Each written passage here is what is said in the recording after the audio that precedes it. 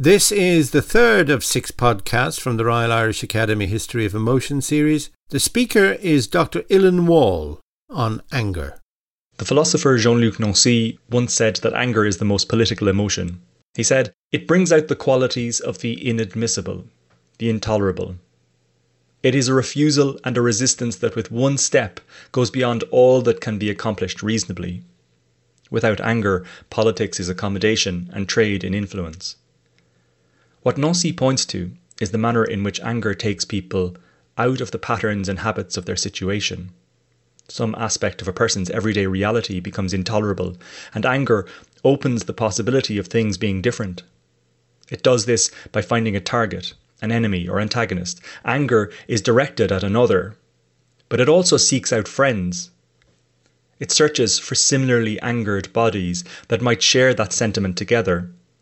Anger pulls us out of ourselves. It drives us into the world. An energy wells up inside the body, but it seeks a channel to escape outwards. It flows out from the body, and in so doing, it enmeshes it in a tangle of relations with other bodies. My name is Illan Wall. I'm a reader at the Warwick Law School, where I focus on atmospheres and emotions of protest. For this podcast, the RIA have asked me to focus on anger and its role in moments of social unrest. In Ireland's recent history, there are many moments of protest and disorder, but let's look at just one. The anti-water charges movement was in full voice when Taoiseach Joan Burton accepted an invite to a graduation ceremony at Uncasson in Jobstown in November 2014. Jobstown had been particularly battered by the austerity agenda and was a focal point for the anti-water charges movement that emerged following the EU-IMF bailout. Intense problems of overcrowding, unemployment and deprivation made the residents of Jobstown particularly vulnerable to the types of social and economic agenda that Enda Kenny's government had pursued. So when it became apparent that Burton would be coming to Jobstown, there was a certain anger. Word spread beforehand, and on the day a small group gathered initially to express their anger to the Taoiseach. Burton was on their turf, one resident explained, and it was important to show how unhappy they were with the policies of the government. Collective outpourings of anger can be difficult to predict. Sometimes they come as a sharp shock, an electric jolt running through the social body. Sometimes they build up slowly, with many small moments of insult and injury aggregating over time, a sort of reservoir of collective wrongs done to a populace or a portion of the population. Whatever the context, there's usually a spark that causes a collective outpouring of anger. Some incident, sometimes genuinely horrible, but sometimes apparently minor. This crystallises everything. It draws out the anger woven deep in the social fabric and allows those reservoirs of social wrong to be connected to the present moment. The ceremony in Jobstown was split between Uncasson's building and St. Thomas's Church. When Burton left Uncasson, she was surrounded by a small group of protesters who shouted angrily at her, at one stage hitting her with a water balloon. There was a good deal of aggression on show on her walk, but nonetheless she made her way to the church for the rest of the ceremony. When Burton and her advisors left the ceremony, a slightly larger crowd gathered around her car, chanting and banging on the roof. As the crowd grew, a sit-down protest ensued which trapped the Taoiseach's car on site.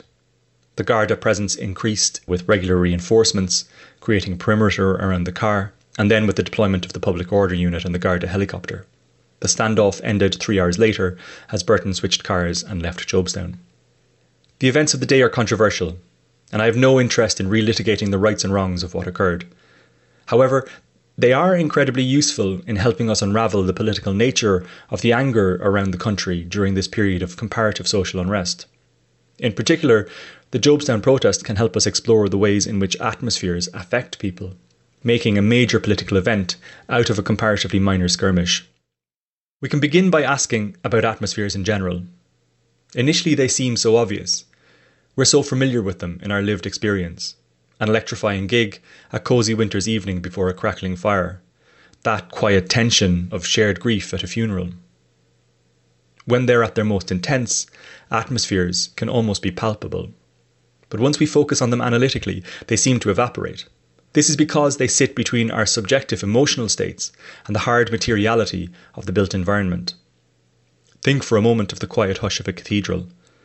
The building captures the enormous space above you, dwarfing the human form.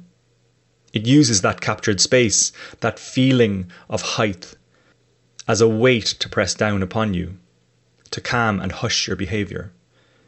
This is an architecture designed to generate atmosphere, and an atmosphere designed to change your behaviour. But this atmosphere is also dependent on the people within it. When the band Pussy Riot played their brief and illicit gig in Moscow's Cathedral of Christ the Saviour, their jangling punk disrupted the tone of that space. The cathedral was perturbed and confused, the sacred ambience was disturbed. And so it's not as simple as the space creating the feeling. You have to take part in the atmosphere. And when you do, you intensify the force it has on others. Atmospheres are produced in the interaction of the built environment and those within it. Atmospheres tend to sit on the threshold of our consciousness. They operate on our bodies, shaping our likely behaviour. We will probably dance in the hot, dark fog of a nightclub. We probably won't dance in the all-too-bright light of a social welfare office. We probably will chant in unison with a crowd in a stadium, but probably not in the empty space of an art gallery.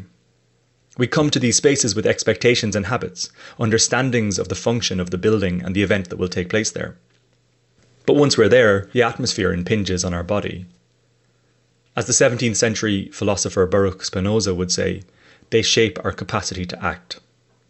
Coming back to Jobstown, Esther Dillon, who is a resident and was involved in the events of the day, commented that at the outset of the sit-down protest, there was a great atmosphere, a great buzz, she said. Crowds tend to produce intense atmospheres like this.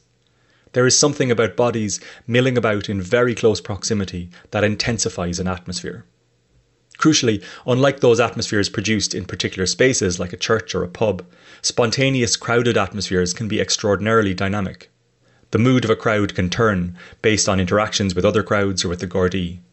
This is not to say that crowds are irrational, but just that their sentiment is changeable, and this will affect the behaviour of those within it. We can see Dillon's observation of the positive atmosphere playing out in the videos. Gone is the intense anger when the crowd surrounded Burton on her walk from Uncoscawn to St. Thomas's Church, or when Burton got into her car initially. Instead, in the sit-down protest, there's a sort of bubbling giddiness. There's a sense that the crowd can't quite believe what they have managed.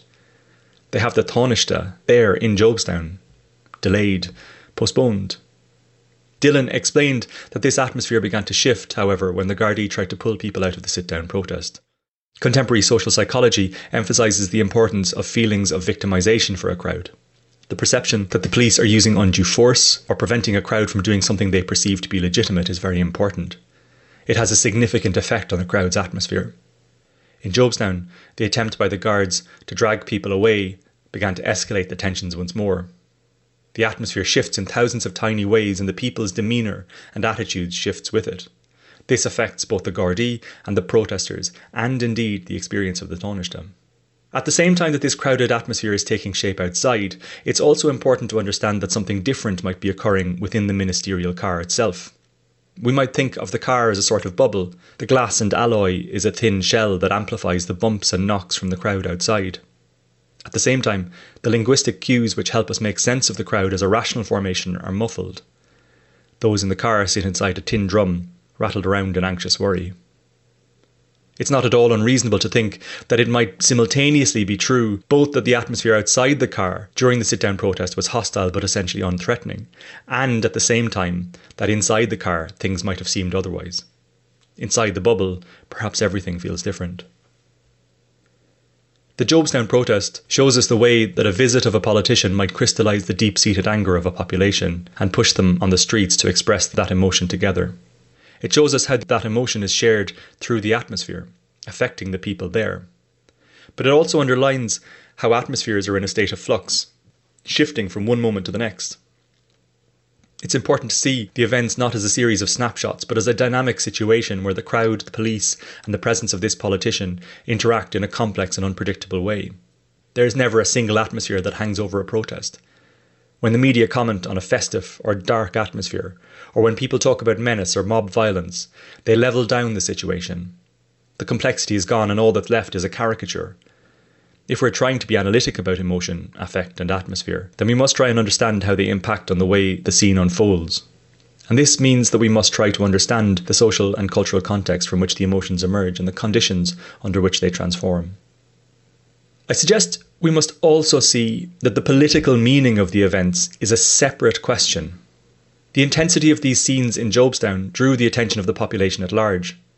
This was a moment when the powerless suddenly appeared to confront the powerful in an extraordinarily dramatic way. The scene seemed to hold a great significance for the polity as a whole, but exactly what significance it held was not pre-given. People had to fight in the media and beyond for that meaning, trying to convince the populace of one reading of them or another. Was this a powerful message from the dispossessed of Ireland's boom time, or a mob bent on gender violence? Was this proof that the water charges movement was anti-democratic, or evidence of a grassroots democratic resistance to austerity and privatisation? We can see the legal proceedings that followed in this light too. They were not just a simple criminal prosecution, but also a form of history trial, where the court was implicitly asked to establish the historical record and the criminal nature of the participants. These are important political questions, but they are for afterwards, fought out in the newspapers, on the TV and radio, discussed in pubs and sitting rooms and the various political meetings up and down the country as the anti-water charges movement fought against the government. All of this brings us back to Jean-Luc Nancy's observation about anger. He said, "Anger is the political sentiment par excellence." In Jobstown, anger certainly brought people to the streets, but the events of the day also showed that protest cannot be characterised by any one emotion. There was fear and giddiness and a buzz. There was menace and solidarity and relief and at times even joy. These too are political emotions. So we might think of anger as a sort of opening.